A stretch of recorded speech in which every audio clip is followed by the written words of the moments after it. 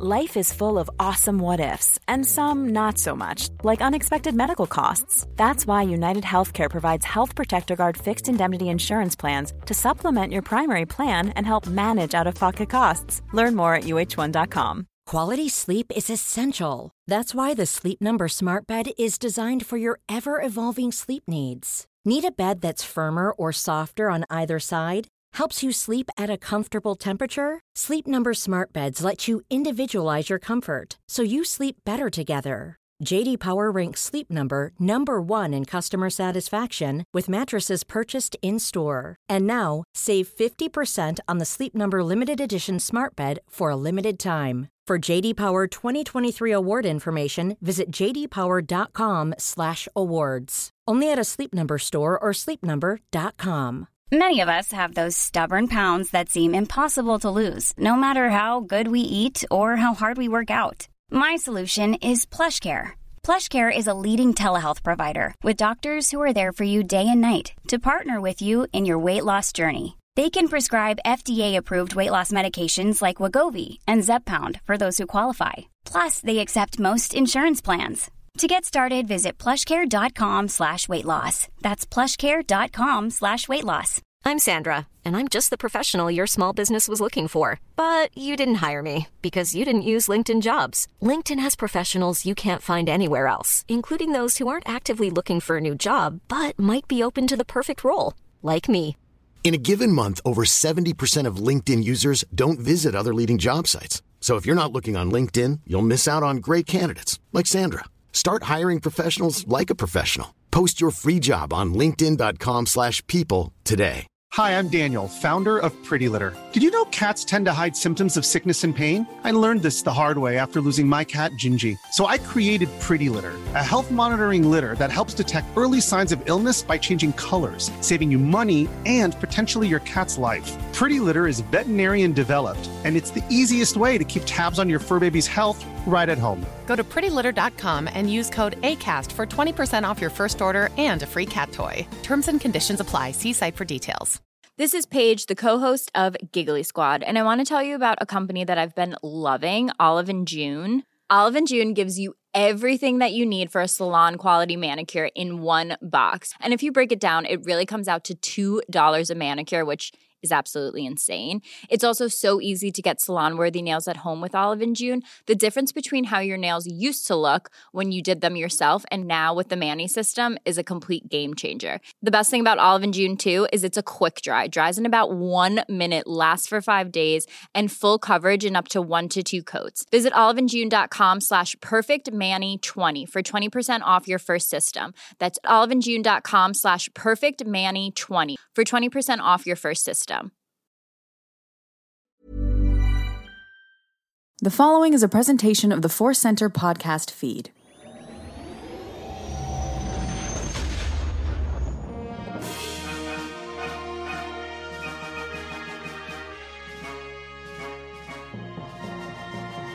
From the center of the galaxy, this is the Force Center podcast feed, and this particular episode is Cues of the Force. The Q stands for questions. All the other words in the title are just the words they are. I'm Joseph Scrimshaw. I'm Ken Knapsack, and I love that at one point we said Q's, and we're sticking by it. No need for It made sense when it was Q's. news and cues, but now Yes. I don't know. Yeah, we're just saving space in the tweets. That's what we're doing here. No, I love it. I love it. That's how radio catchphrases and titles happen. Totally by accident. Right? It's like when people call pizza za. It's just fun, right? Or have a maybe friend- annoying, depending on who you are. I have a friend who stands by that, and obviously I get it. I get it. I get where it comes from. It's just it doesn't click with me. Doesn't click with me. Are you okay with mac and cheese, or do you feel it should be macaroni and cheese? Macaroni and cheese is like, no, that's like someone sent you a formal letter and you asked for a text. No, it's mac and cheese. Please use both of my middle names when addressing me, says macaroni and cheese. Yeah. Mm-hmm. Anyway. My mom texts me, "Dear son, I reach out to you at this time via our telephonic devices." Mom, just text. P.S. Yeah. Anyway, today's podcast is brought to you by Audible. Sadly, not mac and cheese, but maybe someday. We're happy to have Audible, though. Get a free audiobook download and a 30-day free trial at audibletrial.com/4center. Over 180,000 titles to choose from for your iPhone, Android, Kindle, or MP3 player.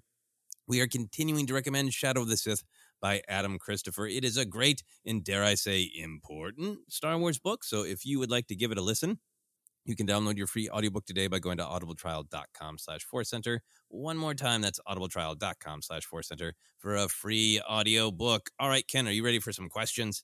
Let's do it. Let's get to them cues. Some questions or some cues. First up, we have two from Twitter. As always, we're going to Daniel Lewis. Daniel says, is Padme a droid thief? It's always appeared to me that Padme takes C-3PO from the Lars homestead in Episode 2 and replaces him in gold to avoid future detection. Did the Lars family report Padme for Grand Theft Automaton, and did they demand compensation for losing a farmhand?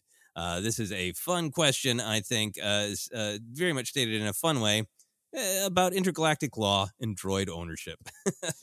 I think 3PO would enjoy answering this question, getting into the details and the protocol and what is proper. So, Ken, where do you go with this? Have you ever been struggled with this 3PO ownership issue? No. And this is a great question from Daniel. Yeah, it's really strong in its accusations, but with great fun here.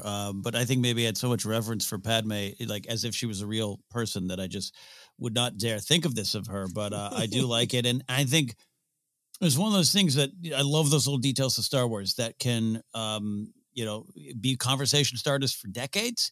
Or someone just brings it up, or occasionally you get like a weird kind of sort of answer to it. And I think there was some of that stuff to me in the Padme novels by E.K. Johnston that I just hadn't thought. Oh yeah, but by Attack of the Clones, how like R2 and 3, like how does that switch happen? Like, all that stuff, and so, especially by Revenge of the Sith. So I haven't spent a lot of time on it, but I like thinking about it here today. Yeah, no, I agree with you. I think this is a really fun question. I think it is something that people have debated about, like 3PO just getting on that ship. Was he stolen? Yeah. But my take is that this is not Padme's legal issue. I think in my headcanon in analysis, this is a question of 3PO's agency. Because rewatching the clip, he comes and he interrupts Shmi's service. Yes. To let them know that R2 is carrying this message from Obi-Wan Kenobi. And then 3PO appears to come onto the ship of his own volition. Mm-hmm. And Big appears. Maybe Anakin said, come here. But the key thing to me is when Padme decides to leave and says, hey, the Jedi Council told you to protect me, Anakin, and I'm going to rescue Obi-Wan. They share their smile. 3PO has no objection. In one of 3PO's favorite things to do in life is to object to things, right? So if 3PO thought in any way that it wasn't proper for him to go along with his maker and former master, Anakin, I think 3PO would have objected. To me, this is about 3PO feeling like he's the maker. He is my he's the one I owe my service to. He's the one I want to be with. Or 3PO really has it of like, well, he built me for Shmi. Sadly, Shmi has passed on, but her son is here, and I feel I passed to him, not to the Lars. So I think about it that way, and then we get into what you were talking about of once 3PO has made the choice, in my conjecture, to go with Anakin. The idea that Anakin and Padme exchange 3PO and R2 is wedding gifts. That is in the Revenge of the Sith novelization. That's in the Clone Wars microseries by Gennady Tartakovsky, and now it is in modern canon with the Queen's Hope novel from E.K. Johnston. So I feel like there's a beauty to it that multiple levels and layers of canon have always been interested in. So I think that's a vital part of Daniel's question, right? Because if you are just thinking of it as like Padme's just like everybody who's on the ship is leaving now. I don't care. You're gone. And in fact, this droid's mine now.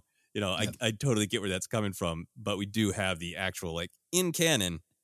Anakin feels that that 3PO is his droid, and he gifts him to Padme. I do like to Daniel's opening question of, is Padme a droid thief? And she just says, I will make it legal. I think. I will make him gold. No one will ever find him.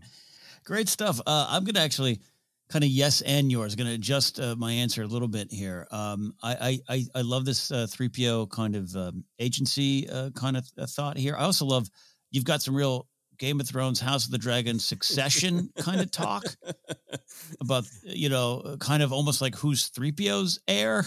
Yeah. So I follow that. I think this was about to happen. 3PO was all ready to go. And of course, who would stand between that and between 3PO and this path forward? It would be Owen. It would be Owen. And, I can understand it. Again, a little slight justice for Owen. I get it. But I think it was Beru. I was going to say offer, but I like what you're saying, Joseph, about the decision 3PO would make to be part of this here. So I think Beru supported that. And Owen did not like that. And he would say, I'm going to need to get another protocol droid, which Beru said, we'll just call Tika, Owen. We'll just get another one. It's okay. And I think they agreed to it. However, there was some level of kind of, I think Padme out of the depths of her soul and her being full of so much understanding and just empathy for so many people in the galaxy, she understood there was some question of compensation. So I don't know, perhaps there's a royal credit card, a line of credit was open so that Owen could then acquire another protocol droid from Tika or any other source of droids there in Tatooine and in the greater Tatooine area there. I know Tatooine's not a planet, not a city. So that's where I'm going with on my answer. I think taking yours and running with it. Yeah, no, I fully agree with you. Maybe Padme asked Sabe to get the Lars Homestead a new protocol droid. But the way I imagine it is, I don't feel like there's a conversation of we're leaving. I feel like they get on the ship to rebroadcast to look at the message, or maybe they look at the message long enough to say, hey, please rebroadcast this, and they go to the ship, and 3PO comes along, and then they leave. So I think Owen's turning around and just going like, hey, they took my droid. And much like you, Brew has to step in. It's like, Owen, that droid belonged to Shmi. That's the last that young man has of his mother. We can get another one. Get a grip, Owen. Because I don't think Owen and 3PO were best buds. No. And I really, really like the idea of a special edition of A New Hope when Obi-Wan is talking to Luke about, passing on the lightsaber and saying, your uncle didn't want you to have it. He's afraid you'd follow old Obi-Wan on some damned idealistic crusade and take a droid with. Yes. Which also, by the way, this makes me think of, another fun Star Wars question is you come to New Hope now and Owen's like, has no memory of C-3PO. Right. I understand that. I understand why people can point to that, but it's a fun thing to me. Yeah. But I submit this for evidence. I was at Comic-Con last weekend, ran into a coworker at the bar. We chatted for a while, caught each other up on life. I'd only worked with him 3 years prior. And I went back to the group and I went to my friend, Steph, and I went, hey, what was that person's name? They told me. I was like, thank you. I worked with them for 2 years, only a year and a half ago. Can't remember their names. Yeah. So, I forgive Owen. I don't think Owen is bosom buddies with his droids. And I think they spend a lot of time way out in the sandy fields. And I think he does not really get on a first name basis. I think he's had a lot of protocol droids. Yeah. And I think he would definitely be like, yeah, wait, what was his name? Yeah.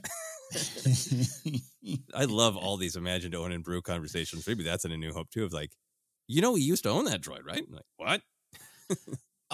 Well, especially now he's like, I need a new protocol droid. She's like, we're enough, Owen. We're enough.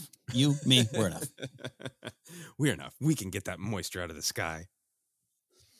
Any final thoughts on this great question? No, I love it. Great stuff, Daniel. Very, very fun. The more that we can think about Owen grumping and Beru, getting him to get a grip and face reality, the happier we will be. Moving on to our next Twitter cue from Ray Hernandez. Ray or Rye says, "Hi, just watched Spaceballs for the first time and loved it, even if it's very of its time. What's your favorite unofficial Star Wars comedies? Mine is Mark Hamill's appearance on The Simpsons. Luke, be a Jedi tonight. Do it for Chewie and the Ewoks and all the other puppets." I'm not singing the song. It's been a while since I've heard it. I know the actual song. Luck, be a lady tonight. Is a fan of Frank Sinatra. Very familiar with that song. Anyway, Ken, where do you go with this? How do you feel about Spaceballs? How long has it been since you've seen it? What is your Spaceballs journey? Are you ready for a hot take? I never really loved Spaceballs. I guess this is just our episode to be grumpy together. Because I'm in the, we'll talk about it in more detail, but I'm in the same boat. As always, massive Force Center caveat. Go to your joy. If you love Spaceballs, that's wonderful. But I got a history with Spaceballs, but I want to hear yours. I actually love Mel Brooks and love his place in comedy history. I'm obviously a big fan of comedy history. There's this great book by Cliff Nesterhoff, The Comedians. It begins with some Mel Brooks stuff in it, and his history runs deep. So absolutely love Mel Brooks as a concept and as a creator. And I think he's a little more multifaceted than people would realize. Mm-hmm. I understand the importance of things like Blazing Saddles, all those kind of things. And yes, a lot of you could say, hey, of their time. Yes, but I think there's some importance to what he was doing with that movie, but also I like Robin to Men's Tight. Anyway, so I'm going to turn this to Mel Brooks Center. I did see it in the theater, and I did like it, and I was a kid laughing along all this stuff. And then one time in the early 90s, a friend of mine, Joel, a big Star Wars fan, we joined the Columbia House VHS club, 10 VHSs for 10 cents, whatever it was. And he's like, I'm going to get Spaceballs. I was like, oh my God, I haven't seen that in so long. And we sat there and watched it. And it wasn't just that the jokes didn't hit it or that times had changed or we grew up. I just was like, I don't know, man. I don't like it. And I just really haven't engaged with it since. I get the cultural impact. I get the references. I like all the performers in it. Big fan of Rick Moranis. It's just, I don't know, man. I don't know. I just, the jokes hit me like putty on a wall, and they slowly slide down and never take hold. Yeah, I am due a rewatching of Spaceballs because I saw it once in the theater, and at whatever very young age that was, it made me grumpy. Same thing with you. Huge fan of Mel Brooks. A lot of his films are extremely important. The speaking he's done publicly about the nature of comedy and its importance. Great. Mm-hmm. I thank Mel Brooks for David Lynch's career. Mel Brooks shadow produced The Elephant Man. It wasn't super public at the time because everybody would think that The Elephant Man was going to be a big, wild Mel Brooks comedy. But great stories to be had from David Lynch about how somebody suggested him to Mel Brooks, and he had David Lynch had only made his own independent film, Eraserhead, which is this wild thing. And Mel Brooks went to see it at a midnight screening. And David Lynch tells this great story of pacing outside going like, I'm just waiting 2 hours for this very, very famous man to come out of the theater and tell me I don't have a job. Of course, he's not going to hire me. This is bonkers. And Mel Brooks comes out and with his hand stretched wide and says, you're a madman. I love you. I'm going to give you this great opportunity. So none of this is Mel Brooks bashing. I think the reaction that I had when I was a kid is I love Star Wars, and I got that some parts of it were like silly or fun, or there were jokes. And I was like a young kid in particular. I liked Yoda because I liked his silly parts as well as his wise parts. But I think it just felt like seeing in the theater that it was just making fun of a thing I liked. And I think maybe as like a kid who grew up kind of stereotypical nerdy and scrawny back in the 80s and got teased and bullied, and other friends did too, of just like, I do not need to see my Star Wars be teased and bullied. Just not into it. Just like I get it. Like I remember laughing at the combing the desert joke with the literal comb, but I think and I've seen clips since, and I've seen people see how much they love it, and I'm sure if I watched it I would enjoy parts of it. But I feel like, and again, this is coming from somebody who hasn't seen it in years, I feel like my reaction might be that it is poking fun and satirizing the kind of surface level of Star Wars and not getting into kind of the underneath of what is Star Wars really about? What's it really saying? And what's, what are the cultural implications? I mean, I think that's what makes some of Mel Brooks' other films powerful, is they aren't just parodies of the surface. Yeah. They're parodies of like, well, what does years of Frankenstein pop culture mean to our culture? The same thing with Westerns, right? Like there's depth there as well as the let's just have fun with the sort of stereotypes. I'm fully caveating. I haven't seen it in years, and maybe I will watch it and go, hey, I was totally wrong. But I think that might be what I'm responding to. Yes. This is poor Ray's like, I guess I just wanted to ask a question about Spaceballs. Right. Sorry. These two comics are here with comic theory, but I think some of the stuff that I'm going to be talking about here, even as some of my other answers, the things I do love, have a spirit of celebration. And I just don't go. We always joke. I don't like puns. I don't like wordplay. And I just think those play on the surface, and I'm always interested in. I love, like, 40% of my stand-up act is poop jokes. Like, I'm not sitting here like on some artistic edge here, but I also think comedy should be communicating. And Mel Brooks has communicated so many wonderful things in his career. I just don't think a lot of it hit with Spaceballs for me. Maybe we both revisit it for Ray and for Center Audience, because I'm sure we're gonna get some folks who. Either agree or we're gonna get some folks are going to be like, you're two old cranky nutballs, and this is a fun movie, and just laugh. I do just like to laugh. I watched a man on a TikTok video that I saw via Twitter. Like, it's so weird. You see TikTok anywhere but TikTok these days. I saw a man barf and slip on his own barf, and I died laughing for 10 minutes till Grace had to pull me away from the phone. Like, I like silly stuff. But yeah, you know what I mean? This one didn't hit. Yeah, and I think because I think I even then in '87 or whatever, I was defensive over Star Wars. I'm with you on that. Yeah, I mean that's definitely where it started as a kid, and now having like I've had a like literal physical lists that my wife and I have made of movies we need to rewatch or one of it that hasn't seen. Spaceballs has been on the list forever, and then I've watched some clips and I am feeling like I'm not sure, but I am going to rewatch it one of these days and review my opinions. But as always, we're thrilled for people to like it, because if nothing else, it's taking the kind of the images and the characters of Star Wars and having fun with them. And there's nothing wrong with that. Lucas always encouraged that. That in itself is let's just goof on Star Wars, even if it's right on the surface, is still fun. So I'm really glad that people get to enjoy this film. So now that we've gone through our own childhoods in relationship to comic theory, maybe we should answer the question.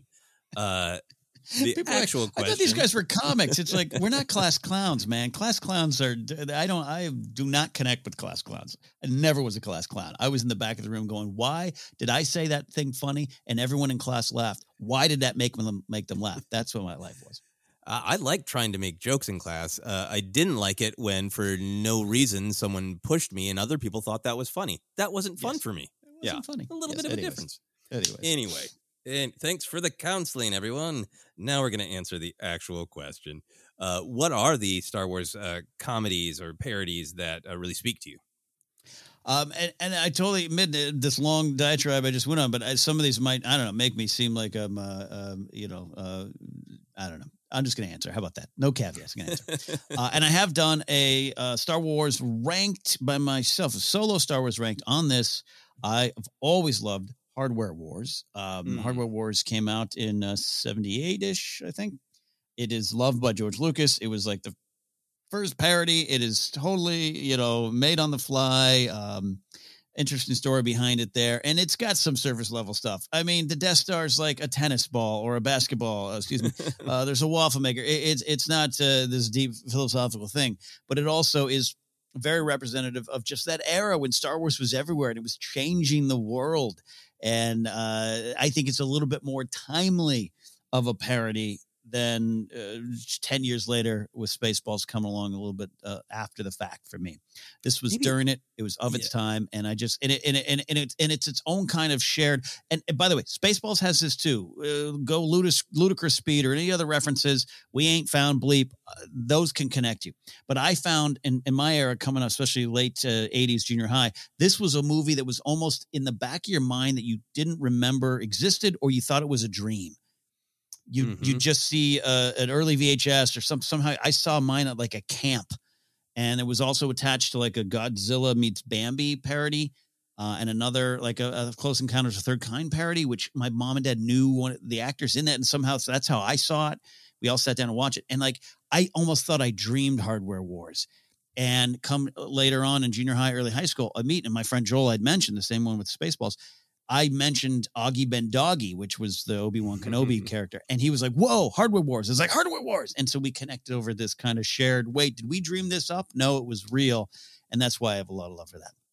Yeah, that's great. I saw Hardware Wars. We used to go to the public library in Portland, Oregon, when we briefly lived there, on, I think, Saturday for like kind of like Adventure Serial Day, and they would show Hardware Wars as a trailer and then play King Kong. I feel like I saw King Kong like 37 times when I was very young, that original. But they played it, and you're right, it was in the era, and it was like you're so anxious to see anything related to Star Wars, and it's silly and fun and weird. I think that might be part of it with Spaceballs. Spaceballs is 87, right? Yeah. From a kid's perspective, Star Wars is done in 83. Toys are still coming out in 84. But then the cartoons briefly with droids and Ewoks, and that's about it. From a kid's perspective, 83, 84 to 87 is 1,000 years. Lifetime. And it feels like, I think that's what I think that was a part of it for me as a kid too, of like, Star Wars is already dead. Why are you still kicking it? Stay down. Star Wars, stay down. Yeah. So that said, I agree with Ray's pick. I love that episode of The Simpsons. I think that's some great parody because it is getting into Mark Hamill's career and Mark Hamill's willingness to kind of play with, people expecting Star Wars from him. And this sort of like jamming it in awkwardly. Into other elements of pop culture. So that seems like that's some really good satire to me. On the sillier side, I think I will always probably love the very most Luke Skywalker and Mark Hamill's appearance on The Muppet Show. Oh, it's on my list too, man. Right. It's just, I've rewatched that actual just episode of Muppet Show a couple times in the last few years, and it's fun. It's playful.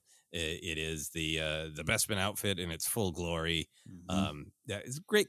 I think what I like about it is that Luke Skywalker is kind of trying to play it like it's real, right? Yes. Yeah. The whole episode. And Mark Hamill, the whole Mark Hamill thing is playing it as it is. Absolutely. I love vaudeville. Let's go for it. Let's do a song and dance, and that contrast is really funny to me. Yeah, I'm with you. I put that down as well. Luke Skywalker and the Droids on the Muppet Show. They also did Sesame Street, I believe, right? Earlier around the same time. And this was in the lead up to Empire. So it was kind of that's kind of whoa, look at this. Luke's got a new outfit and a blaster. He's got Han's blaster. It was kind of fun. And yeah, I grew up with the Muppet Show. It's something that's very key to my kind of entertainment comedy upbringing and perhaps yours as well, because it's so much of our generation. Absolutely. For years, my brother and I did a late night variety show that the Muppets was a part of the DNA of it. It was a big influence if you grew up with it. Yeah, it really, like, I do my silly little radio podcast parody show Saturday Night Epsuck, and it was my pal John Mariano pointed out, he goes, you're a lot of the Muppet Show's in this. And I was like, you know what? I hadn't even really thought about that. That makes awesome. a lot of sense. Makes a lot of sense. Yeah. And so that's a lot of fun. And this one, there's a celebration of it. The crossover, Luke Skywalker, the Droids, and Pigs in Space is a dream crossover. Talk about multiverses. There's the one I want. So there's that one. And then but also it's so funny, as a kid, I didn't connect it, I'm watching this in that time period. I'm not connecting Yoda to Henson and Oz and all that stuff, It's so the DNA is all over both those appearances there, Yoda and Empire, and of course Luke and the Droids on the Muppet Show, where that all kind of began. I love that connection. Yeah, no, absolutely. I think that was one of probably the first behind the scenes details that blew my mind, when somebody's like, Grover, you like Grover? Like, I'm gonna blow your mind with some Star Wars information. Yeah. Anything else on your list of favorite Star Wars comedies? Not necessarily intentional, but it makes a lot of sense. Staying in the Muppet world. This one's big. It's big for my pal Mark Ellis, our friend Mark. The Muppet Babies Star Wars episodes and the Indiana Jones ones. Big. And I had no idea at the time, concept of reruns or syndication. Just like I would tune in every Saturday morning, hoping that this would be either the Star Wars episodes or another one. Yeah. And it just was the best. And it just, again, talk about daydreaming and celebrating and getting inside the imagination that Star Wars kind of helps stoke in all of us, absolutely have just a great affinity for the Muppet Baby Star Wars parodies. Yeah, no, I rewatched those on YouTube a while back too, because I remember seeing those, and yeah, so little Star Wars around that time. It's just like, what? Anything? Yeah. So yeah. Final one for me isn't really a Star Wars parody. It's just a thing that I have come to really appreciate. Carrie Fisher has a very short role in the horror film Scream 3. Not necessarily my favorite Scream movie, but Carrie Fisher's short role is it's just so classically Carrie Fisher, very interested in the realities of Hollywood and poking fun at them. And just a great bit with Carrie Fisher. Love that. All right. Any other thoughts before we take a quick break? No, I just feel the need to apologize again to Spaceball fans. I understand. Me too. I'm going to rewatch it, and I hope that I have a much better experience than when I was a grumpy child in 1987. And with that, we're going to take a quick break.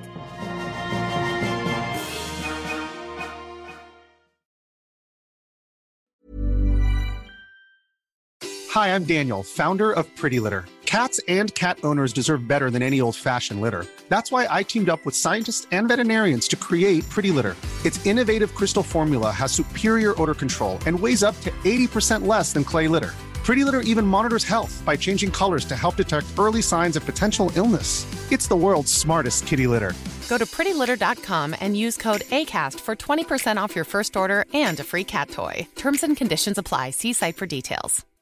One size fits all seemed like a good idea for clothes. Nice dress. It's a t-shirt. Until you tried it on. Same goes for your healthcare. That's why United Healthcare offers a variety of flexible, budget-friendly coverage for medical, vision, dental, and more. So whether you're between jobs, coming off a parent's plan, or even missed open enrollment, you can find the plan that fits you best. Find out more about United Healthcare coverage at uh1.com. That's uh1.com. Hiring for your small business? If you're not looking for professionals on LinkedIn, you're looking in the wrong place. That's like looking for your car keys in a fish tank. LinkedIn helps you hire professionals you can't find anywhere else, even those who aren't actively searching for a new job but might be open to the perfect role. In a given month, over 70% of LinkedIn users don't even visit other leading job sites. So start looking in the right place. With LinkedIn, you can hire professionals like a professional. Post your free job on linkedin.com/people today. Quality sleep is essential. That's why the Sleep Number Smart Bed is designed for your ever-evolving sleep needs. Need a bed that's firmer or softer on either side? Helps you sleep at a comfortable temperature? Sleep Number Smart Beds let you individualize your comfort, so you sleep better together. J.D. Power ranks Sleep Number number 1 in customer satisfaction with mattresses purchased in-store. And now, save 50% on the Sleep Number Limited Edition Smart Bed for a limited time. For J.D. Power 2023 award information, visit jdpower.com/awards. Only at a Sleep Number store or sleepnumber.com. Since 2013, Bombas has donated over 100 million socks, underwear, and T-shirts to those facing homelessness. If we counted those on air, this ad would last over 1,157 days. But if we counted the time it takes to make a donation possible, it would take just a few clicks. Because every time you make a purchase, Bombas donates an item to someone who needs it. Go to bombas.com/ACAST and use code ACAST for 20% off your first purchase. That's bombas.com/ACAST, code ACAST. This is Paige, the co-host of Giggly Squad, and I want to tell you about a company that I've been loving, Olive & June. Olive & June gives you everything that you need for a salon-quality manicure in one box. And if you break it down, it really comes out to $2 a manicure, which is absolutely insane. It's also so easy to get salon-worthy nails at home with Olive & June. The difference between how your nails used to look when you did them yourself and now with the Mani system is a complete game changer. The best thing about Olive & June, too, is it's a quick dry. Dries in about 1 minute, lasts for 5 days, and full coverage in up to 1 to 2 coats. Visit oliveandjune.com/perfectmani20 for 20% off your first system. That's oliveandjune.com/perfectmani20 for 20% off your first system.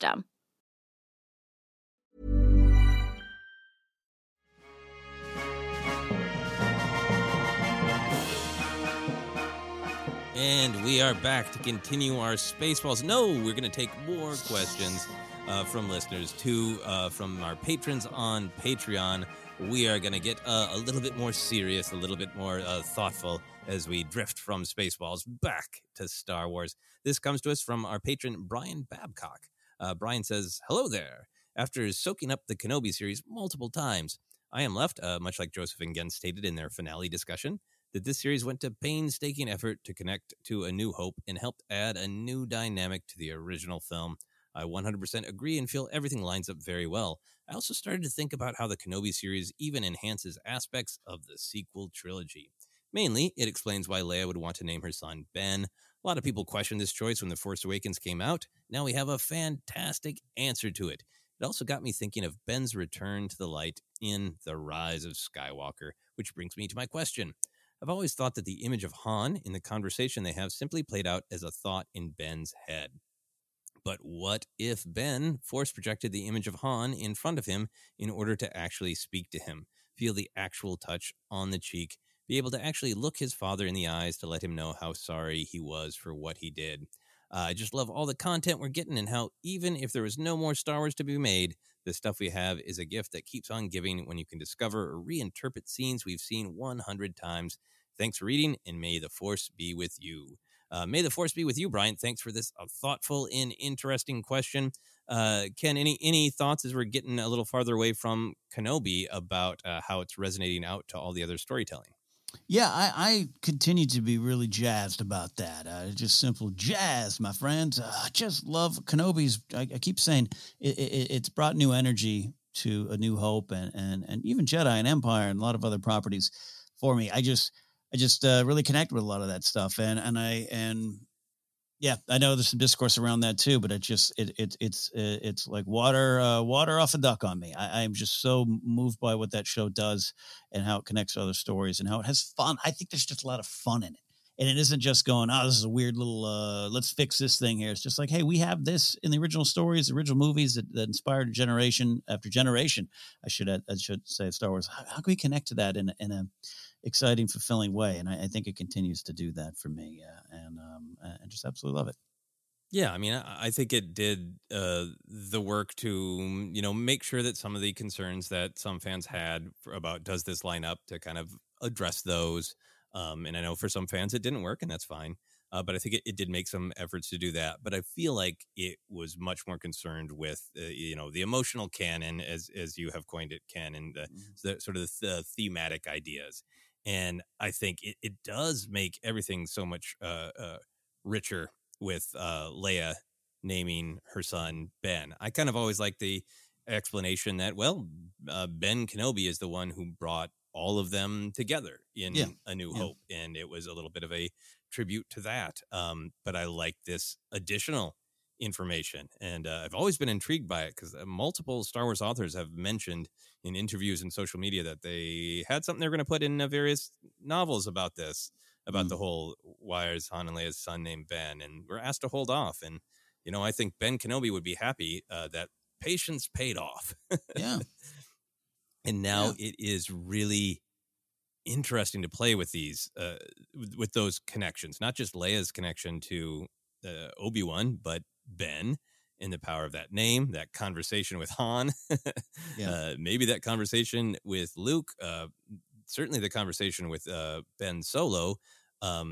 There is a brief mention in the Rise of Kylo Ren comic book where Kylo, or Ben at that time, Ben Solo acknowledges he's named after this great Jedi he's never even met. So there is a little bit of that, like it's a source of frustration in manipulation from Snoke's perspective of Ben Solo. But once Ben Solo becomes one with the Force, that's very joyful to think of him connecting with his namesake, connecting with Obi-Wan within the Force. And that connection is really heartwarming to me.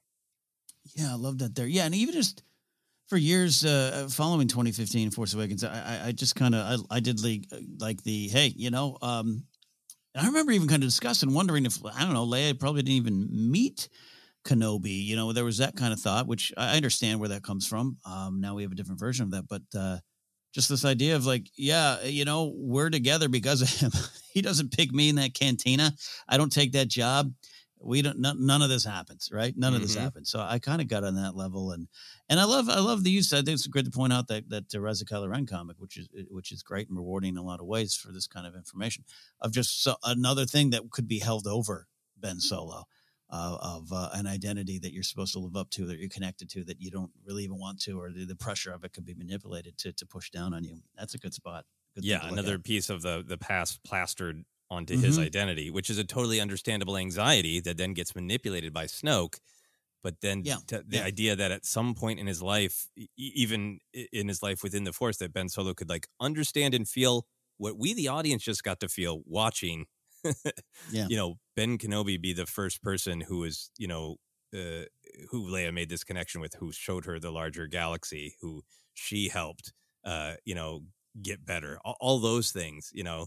The idea that Ben Solo could finally understand those moments is really powerful to me. And it's still fun discussion just with the Force Awakens of we hear he's Kylo, then when we get the confirmation that he is Han and Leia's son, and then we get that incredibly dramatic moment where Han yells out, and there's like, okay, if he yelled Bail, it might have made some sense to Star Wars fans, but to other people it'd be like, why is he telling him to leave? You know.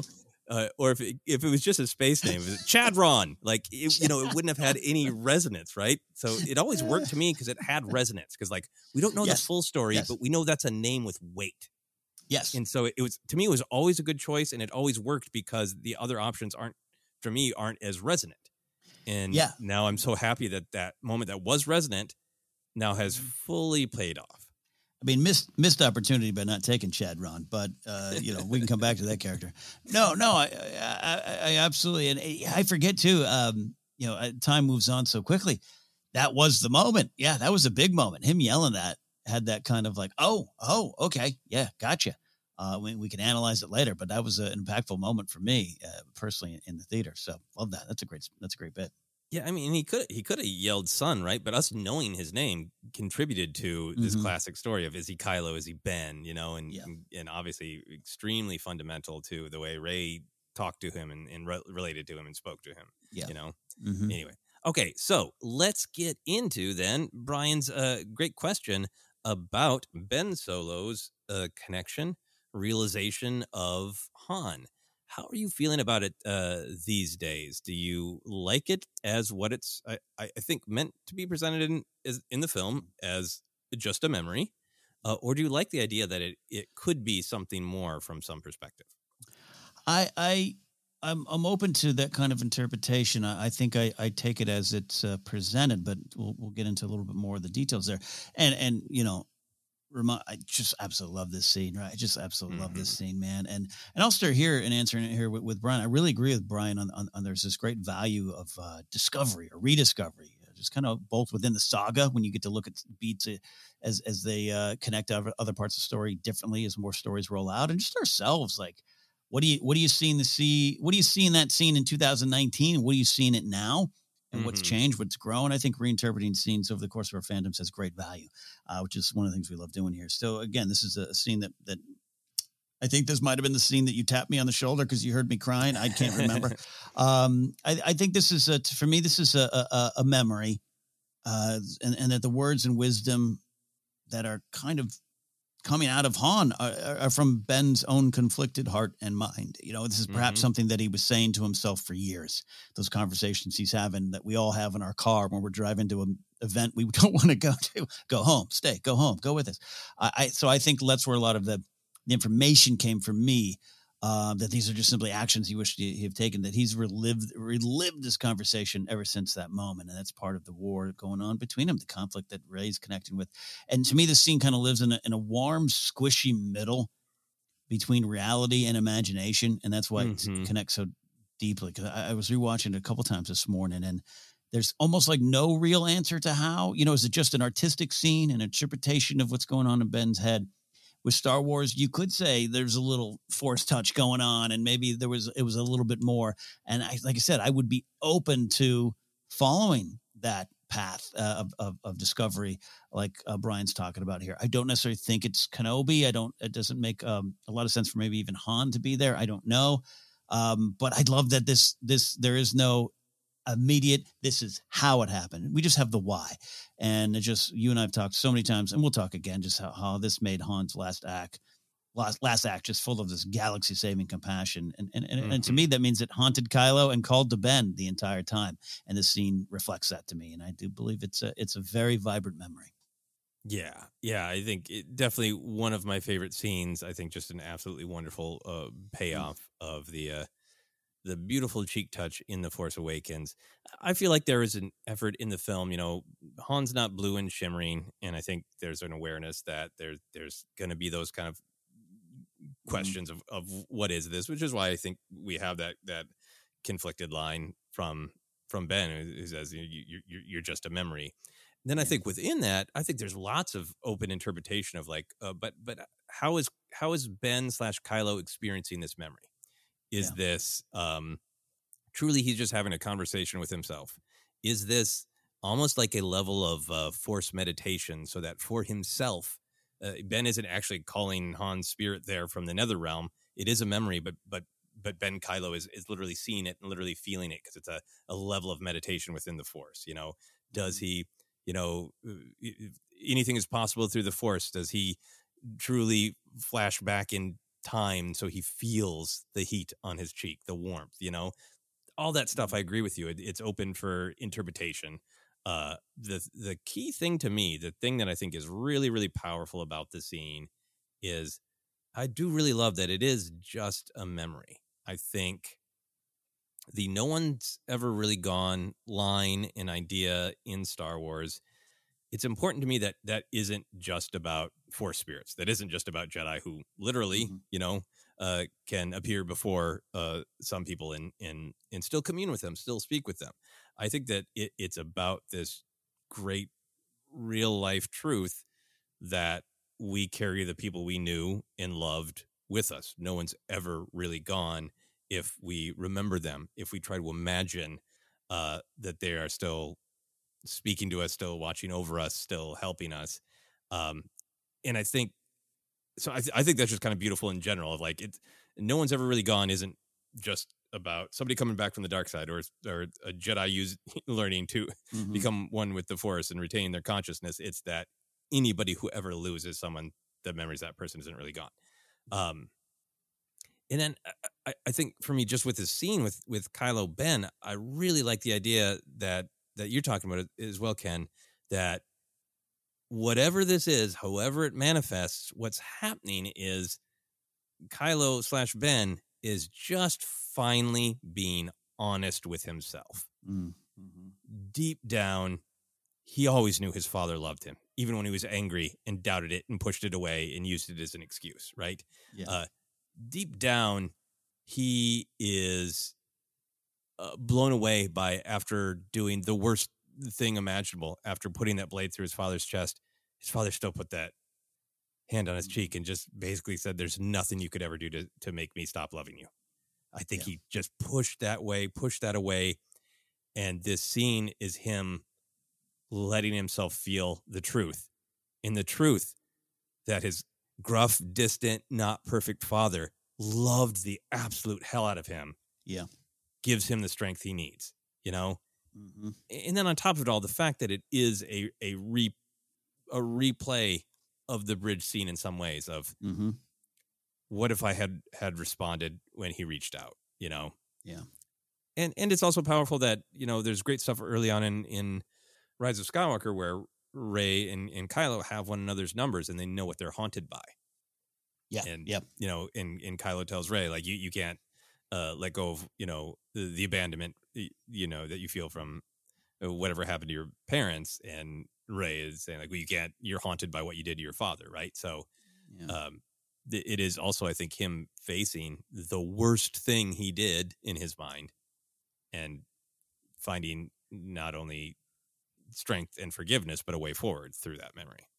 Yeah, and this stuff just happened with his mother, right? Her kind of passing in the fight, and he's feeling that, and this idea, because I love that he's telling the memory of his father, basically, and paraphrasing, but I can't go back, and it's just, I think he's been telling himself that, and others for so long, including Rey, and I think he keeps replaying that cheek moment for sure in his mind. So anyways, I'm with you on all that and just what it means and just this ongoing haunting / hope. I think there was the Ben inside him saw this as hope. You just needed to find the strength to get to it.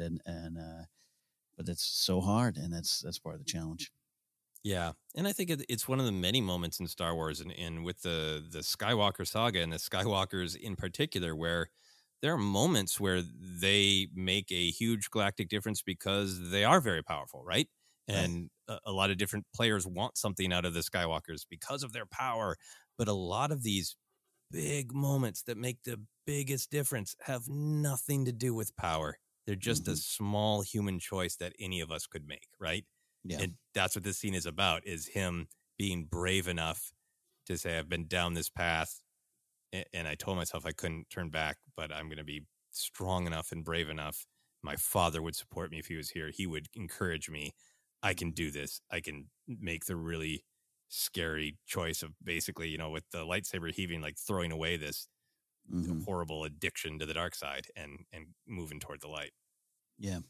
Yeah. Kylo's journey being his own journey. There's Rey and found family and choosing so much of your path forward. And Kylo Ben clearly has big choices to make and does, but I think part of his journey is go back to the first moments to meet him with Lor San Tekka. Like, you can never escape your name. And that's certainly this pressure, right? And we're seeing even with I'm named by some old wizard Jedi. I don't even want to be named, but that's his particular journey and his particular story. And I'm sure that connects to so many folks. And just to go from that Lor San Tekka moment to that being a burden to being a source of change, inspiration, and love and compassion, and something that he never leaves. And Han being that, it works for me. And I know, we connect with what we need to sometimes in Star Wars, but I love that one there too. So powerful stuff. Yeah. Very, very powerful scene. Thank you, Brian, for the great thoughts and the great question and the great chance to reflect on that scene. Any other thoughts before we move on?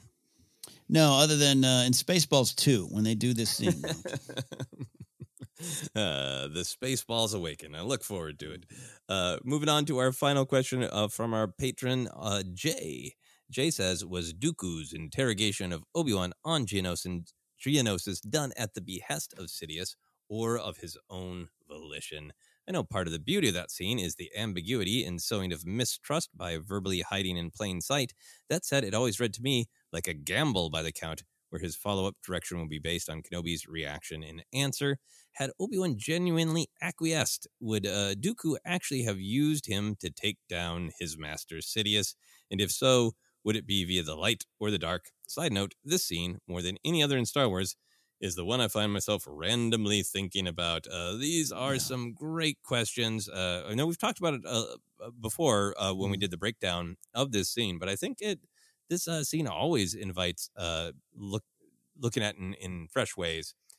So, Ken, I want to start with the first part of Jay's question about Sidious. Do you think Sidious was aware of, like, hey, and if you're capturing this Jedi, just confuse him a little bit, frighten him a little bit with some implication that maybe there's something they don't know about in the Senate? Ooh, I like what you say there. I like that angle. I almost take it as, if it's not specific to, hey, boss, I've got Kenobi, which it could.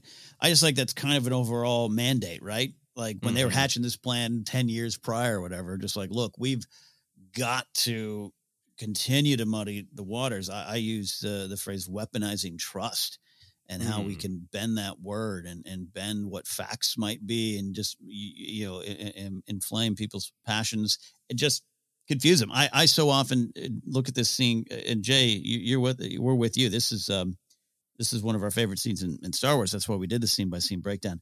I think often just, I live in that, like, I call the scene, when Star Wars asked you, who do you trust?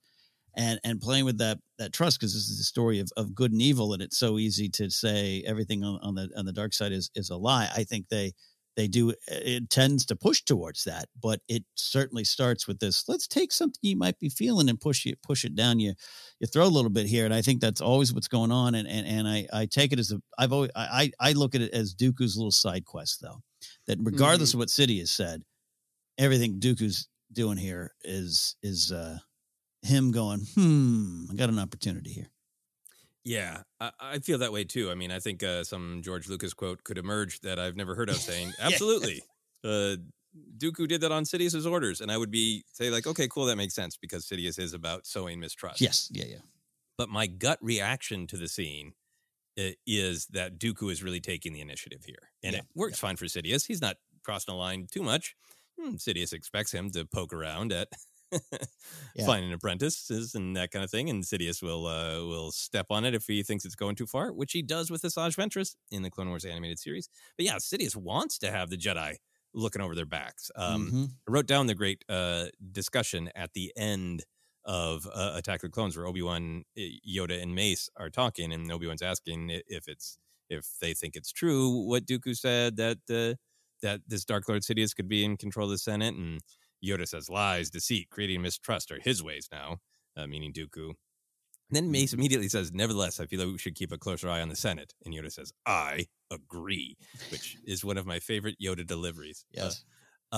So I think that is really in the film to show us that was the intent and the result of Dooku's comments of give them this half truth that's just enough for them to start chasing every shadow, for them to start doubting every other Jedi, every politician, and just spread the mistrust. So I feel like Dooku didn't succeed at getting Obi-Wan on his side, if that was a hope, but he sure did succeed in spreading mistrust. We see it expressed in lots of ways in the Clone Wars animated series. Yeah. So Sidious. So we're both on the same page of maybe Sidious made the command, but do you feel also like Dooku's? It's a little bit more Dooku's play. I think he thought he had aligned Kenobi through Qui-Gon, and again, weaponizing trust. But like, all right, let me try this angle here, and then it goes on. The scene plays out as it does. But I think even if there was some kind of if Sidious knew Kenobi's here, I still think Kenobi makes you know what, good, let's do it. I think Dooku is like, awesome, that I won't, let's go get him. Like I still think that's at play. Yeah, I mean, I think Sidious would want to know what Kenobi knows so he can move the chess pieces around. But I think Dooku's actual interrogation / manipulation, attempted manipulation of Kenobi, I think Dooku is just poking around, Yep. I think Dooku is keeping his options open. And I think I agree with you. I think Dooku's really curious of like, I've heard great things that he's really, strong and powerful and wise. Does he question the Order as much as Qui-Gon did? Does he have any other kind of vulnerability I can expose that I didn't know about? I think the fact that Dooku's path to this dark side appears to kind of start with frustration with the Order that they won't help people, they won't save people. Is like, is that a way in to breaking Kenobi? And to answer Jay's question, I think if Kenobi gave him anything to work with in that conversation, which he doesn't, and Dooku's just like, you're a disappointment. I think if Kenobi gave him anything to work with, I think Dooku would have happily followed the traditional path. He would have tried to, feed on whatever little seed of anger or fear that Kenobi has. Even if Kenobi said like, oh, sure, fine, I'll make a deal with the devil and together we'll get Sidious. Yeah. I think he would have tried to break him. He would have tried to feed on the fear or the anger that Obi-Wan has. He would have tortured him. Direct spoilers for the book Dark Disciple. And I think he would have tried to, turn Obi-Wan to the dark side. Yeah. Similar to some stuff that happened with Lost Others. Yeah, no, I agree with you. And, Dooku is described often. I always cite Christopher Lee himself talking about Dooku being so immoral, only concerned with his own power. So, he would use whatever methods available to get his way and get more power. But I just can't imagine. You just can't touch the light side anymore. Truly, once you start down the dark path, forever will dominate your destiny. And I just think he wants to poison Kenobi. And what's funny? This is something that I can't remember in our scene by scene if we discussed it too much, or it's just maybe more on my mind now since we've just been focusing on Kenobi a lot over the last few months. I really want to. This is another. Put it in the chapter in the file folder of Kenobi not breaking.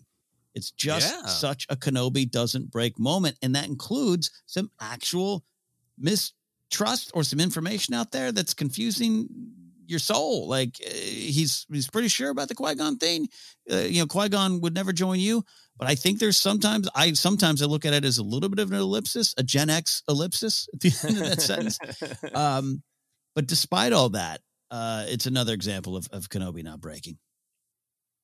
Yeah, no, he gives him nothing to work with, right? Yeah, nothing. Yeah. And I think just to kind of follow it through to its conclusion, I think if Dooku had discovered that, there's a way in, Kenobi's kind of giving me this guff, but I sense this fear, this weakness, or I'm gonna dive in. Yeah, I think he absolutely would have turned Kenobi and used him against Sidious. I think that is the way.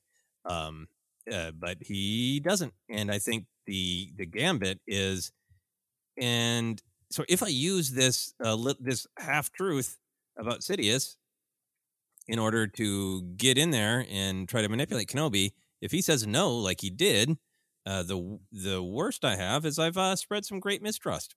Yeah. Dooku wins no matter what. Yep, Dooku wins. That's his goal. That's the goal. Dooku winning, which he does until he doesn't. Thanks, Jay, for the great question. Those are questions. We have a new Power of the Light Side entry this week. This comes to us from Michael McCarsell. Are you ready, Ken? I am ready. Michael says, hello, Force Center friends. I'm going to get a bit literal with this one. I promise this will make sense. The last 2 months or so have been quite the ride for me. I was sadly forced to vacate the place I've been living in since 2018 and had to move back in with one of my parents. However, with this living space development, I won't have to pay rent and will have the opportunity to go back and finish college after a decade out. I'll also be able to quit the dead-end job that has brought me nothing but stress. With all of these sudden developments, I find myself sinking into self-doubt. Can I even do this? Am I capable? Should I even try? It's times like these that I need many of the lessons from Star Wars the most. And as a very simple comfort, I allow myself a moment of calm. I turn off all the lights, stand in front of a mirror, and turn on a lightsaber. That wonderful symbol of hope cutting through the darkness lets me come back from the negativity and calm my mind, if only for a bit. The power of the light side, indeed. You will know when you are calm, at peace, passive. I don't know what the future holds for me, but I have to have hope and do my best. Thank you all, and may the Force be with you. May the Force be with you, Michael. Thank you for sharing this very honest, very literal, in a great way, and very relatable power of the light side. Ken, do you have any thoughts or reactions? Yeah, Michael, we're with you on your journey forward. Trust me, I've been there. Currently in some kind of situation of, I got to look at it as the future is wide open. Not that doors have been closed, and it's going to happen again and again and again. There's always going to be seasons of that and seasons of change, and you can only step forward and not hold on too much to the past. And that's always hard to do. But what I love about this more than anything is this description of the lightsaber, this weapon of a Jedi. It's called that. It is that in a lot of ways. But this idea of it being a symbol of hope and the cutting through the darkness, something that's so, I don't know, just was so impactful with the Kenobi series, that wonderful little description of what the Force feels like to Leia. And then in Chapter 4, Episode 4 of the Kenobi series, where that literally is what happens while she's captured, and in the darkness, the lightsaber emerges. And yes, there it's very much a weapon, but it's also the symbol of hope. And we can take that in Star Wars, and we take that in our toys. And going back to some of our conversations you and I always have about memorabilia, and yes, it is consumerism. It is what can you buy? It is you get dollar signs and stars in your eyes when you walk into a toy store, and you got to have it all. Yep, I totally get that. And I have a storage shed of things I might not need as much as I used to, but there's those little things that you have and those little things you take about it. It's what's in your hands. It's what's in your life, what's in front of you. I have no doubt that Michael is being very sincere here, that just the image of a lightsaber in a dark room can work to provide you hope, because we always say here, Force Center friends, I don't think there's a lot of casual Star Wars fans that's come through here, and if you stay, it's because Star Wars grabs you in a special way, and we all understand it, and we're not alone in it. And I love Michael's story here. Michael, all you got to do is step forward. Yeah, well said, Ken. Our hearts are with you, Michael. It is very relatable. I have had definitely many times in life where there is a change in circumstance, and it can be an opportunity, but it can also have these moments of fear and concern and all those things. Very relatable. And I really, really relate to the moments where Star Wars can help me cut through all that and get past the noise and the anger and the fear. And just there's a feeling when you can kind of recenter on what you're certain of. Like that's, I think that the line that Michael quotes from Yoda, you will know when you are calm, at peace, passive. It's such a wonderful feeling when you can get to that place where you step back far enough and you remember what matters to you. Like, okay, well, I'm frustrated about this, that, or this, but like at the end of the day, what truly matters to me? And you get that feeling of clarity and peace. And I think that is what's powerful to me about Star Wars, that I love so much about the toys and the weird characters and the awesome action scenes and the history and everything. But at the end of the day, it's just these stories capture philosophy that is deep and true and resonant, right? And they're not just from Star Wars. It's just that Star Wars packaged them in a way that allows some of us to wield it and have it to help our lives and to create something that's a lightsaber, right? It's a fantasy weapon. It's a cool space sword, but it's imbued with all these ideas that can kind of cut through the darkness, as Michael says, cut through the noise, and just be this concrete symbol of hope, of being centered, of truly being aware of who you are and what is most important to you. And it's one of the main reasons that I just love Star Wars and always will. Yeah, absolutely. So thank you very, very much, Michael. Thank you, Ken. If you, listener, patron, have a Power of the Light side that you would like to share, it can be deep and relatable like Michael's. It can just be, a vest you like that reminds you of Star Wars. Anything positive, celebratory, hopeful, feel free to look for the post on our Patreon for the Power of the Light side entry and share it. If we get more entries, we will keep sharing them, and we'll let you every few episodes we'll remind you that is an option. Ken, any final thoughts on any of our Qs or Power of the Light side? I love the Qs show, and it's always takes us so many parts of the Star Wars galaxy. It's a lot of fun, and how we our perspectives, what we engage with, but also love hearing all of your stories out there. So thanks, Michael, and everyone else who continues to contribute to the Power of the Light side. Good stuff. Absolutely. So, Ken, where can people find us? Hey, we're the Force Center Podcast feed. We're on Twitter at Force Center Pod, Instagram and YouTube as well. Hey, give us a subscription, press that bell, all those wonderful YouTube things over there on the YouTube channel. Got a live show coming up Friday, July 29th. Do a live Q&A show once a month, more content coming.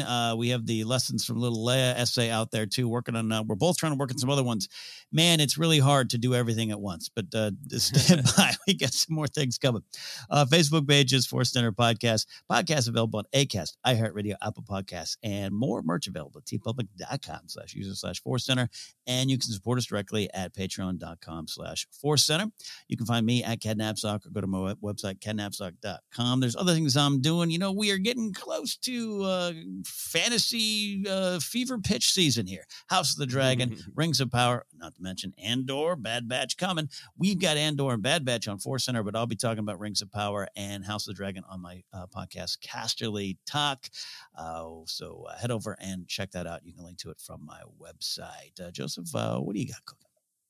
Yeah, you can find me on Twitter, Instagram, TikTok is at Joseph Scrimshaw, and you can check my website, josephscrimshaw.com, for all of my other comedy adventures, past, present, and future. Speaking of future, I'm doing a show at the convention in Minneapolis, Convergence.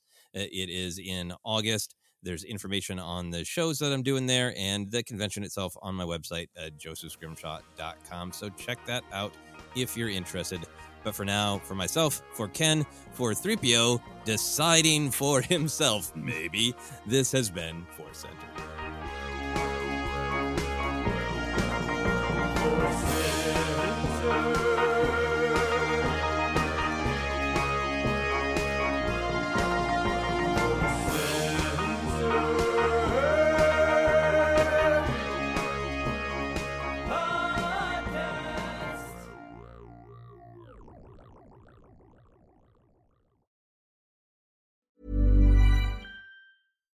Hi, I'm Daniel, founder of Pretty Litter. Cats and cat owners deserve better than any old-fashioned litter. That's why I teamed up with scientists and veterinarians to create Pretty Litter. Its innovative crystal formula has superior odor control and weighs up to 80% less than clay litter.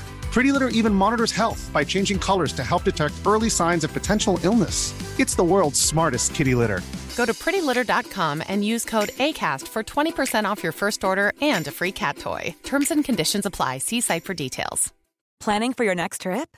Elevate your travel style with Quince. Quince has all the jet-setting essentials you'll want for your next getaway, like European linen, premium luggage options, buttery soft Italian leather bags, and so much more. And is all priced at 50 to 80% less than similar brands. Plus, Quince only works with factories that use safe and ethical manufacturing practices. Pack your bags with high-quality essentials you'll be wearing for vacations to come with Quince. Go to quince.com/pack for free shipping and 365-day returns.